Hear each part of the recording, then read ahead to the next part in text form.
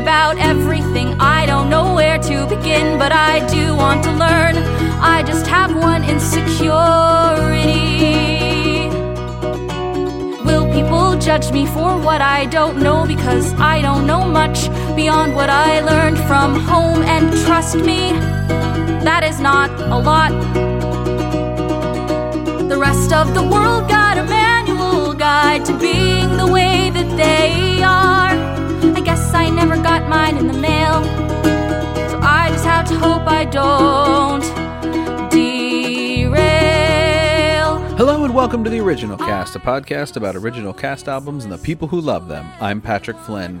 How's everybody doing, gang? It's, it's Monday as I'm recording, but it's Wednesday as you're listening. I record these on Monday because I have to put them up for Tuesday for our $5 patrons who get them a day early. So you guys, if you want to hear these on Tuesdays, you're going to cost you $5. And I've been listening to a ton this last week, and I've got some good anticipatory releases coming up. I listened to finally the Buried Broadway, the podcast, where I've had both Jen and Mikey Beverelli on from, and that's a great podcast, and they talk about some very interesting shows. I think the very first one they ever did, this show called Let My People Come, which is a sexually explicit Godspell / hair-esque song cycle of a thing that is a show that I'd heard of, but I never really listened to, so I went and listened to it. Don't listen to it. It's really not worth it.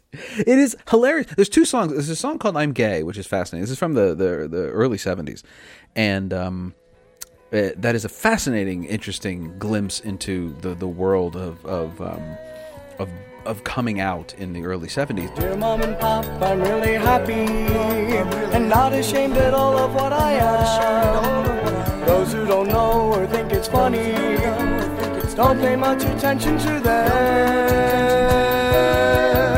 I'm hoping that you'll come to see this is how God meant me to be.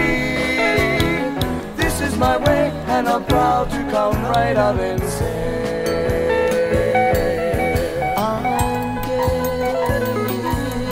I'm gay. But it is an interesting song. Otherwise, it's just kind of, it's very body positive and sex positive, but the songs aren't really that interesting or good. But you can hear the whole thing on YouTube, so go check it out if you want to. The better show, though, that I heard this week and really enjoyed was the second of the 3 Averno concept albums that have come out. The first was Willow, as you will remember, when we had Morgan Smith on the show. I also talked about Willow in a previous intermission. The second show is called Over and Out. And I like this one more than I liked Willow. And I like it because of how focused in scope it is. Willow is a show, taking place over 2 time periods about 2 different couples and kind of weaves in and out and is a little harder to follow as a concept album. I'm sure as a stage piece it makes sense, but as a concept album it's a little harder to follow. Over and Out is very focused and is really about one person who feels that they don't belong on this planet, reaching out into the void and finding something. And I don't want to tell you any more than that because it really, I recommend just listen to the album, then go and read the synopsis and figure out who all these people are, which is what I did. And it's a really, really interesting story, and the kind of thing that I think Averno does better than anybody else at the moment, which is tell very human, intimate, young stories that feel very fresh and yet universal at the same time. So go check out Over and Out. It's out now. It's on the Billboard charts already. It's all over Spotify, I'm sure. And it's just I highly recommend Over and Out. And I am super excited that when does it come out? It comes out at it's a couple weeks, I know for certain. I don't have the release date in front of me, unfortunately, but Kyle Taylor Parker, whose Broadway Soul album was one of my favorites from a couple of years ago, where he took Broadway standards pretty much and arranged them as a soul record, is coming out with a Broadway Soul Volume 2, which is, by all descriptions of the press I'm reading about it, just in scope and in execution, a fascinating record with a cast. He's got Jackie Cox and Natalie Joy Johnson and Blaine Alden Krause and Shoshana Bean joining him on this thing. And it's got a cast and a plot and a whole and songs on it.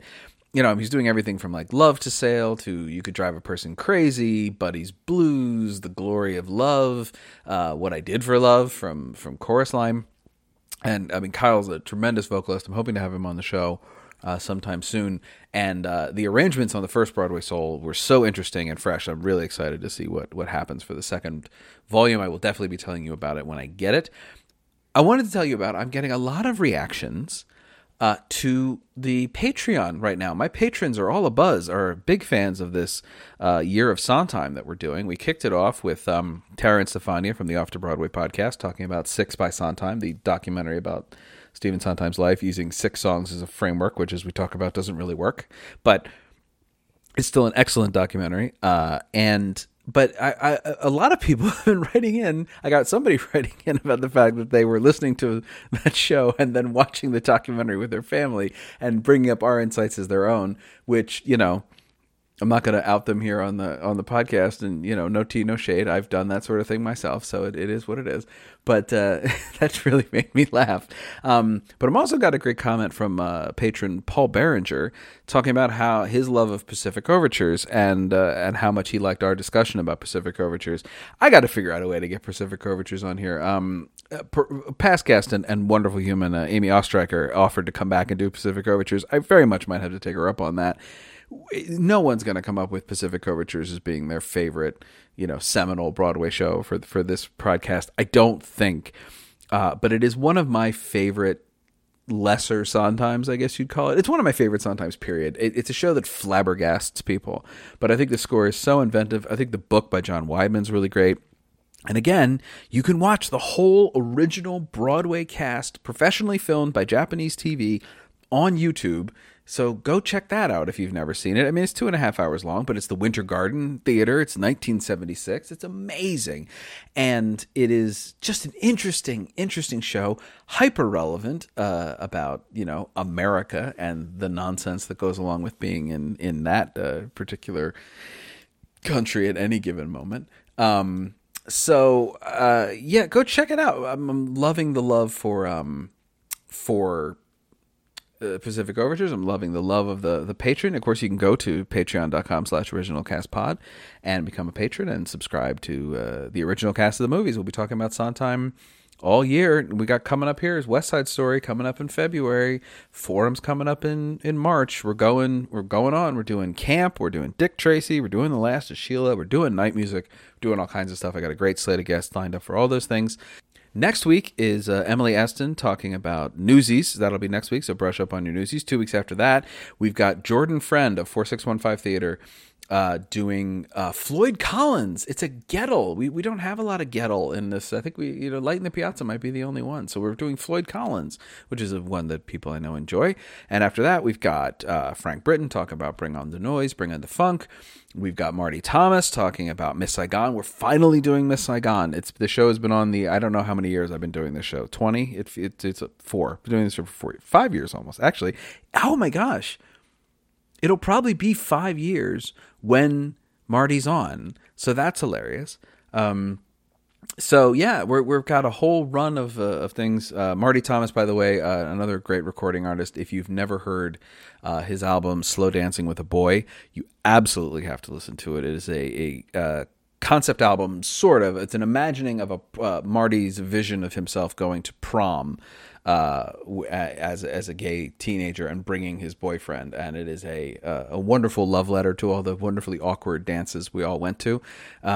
You can hear Marty talk about that actually on a friend of the podcast, Robbie Rozelle, and Rob Schneider's podcast, Gay Card Revoked. He talks about that album and all his other recording things. And also, I want to give a quick plug to Rob, speaking of Rob Schneider, to the Behind the Curtain podcast that both Rob and Kevin David Thomas, also past guests of the show, do. Not that they need my help, but they just put up it's also their 5-year anniversary, and they put up an episode, their interview with Nathan Lane, which was a delight. It is a wonderful interview about Nathan Lane's career and all the things he's been into, his opinions on stuff. It's wonderful. His view of theater. He's very, very interesting opinions of Broadway these days that are positive, but also have some questions, comments, and concerns. So it's a wonderful interview. Highly recommend. Behind the Curtain. I always recommend Behind the Curtain, but this week it was especially great. That's it for this intermission. I hope you enjoyed. I'm going to play you out with another song from Over and Out. But thank you so much for listening. We'll be back next week with Emily Eston talking about Newsies. I'm Patrick Flynn, and I can't. I have rehearsal. But the world doesn't care about my despair, and no one around me is even aware. And the world keeps on spinning, and God, I just wanna go home. I wanna go home.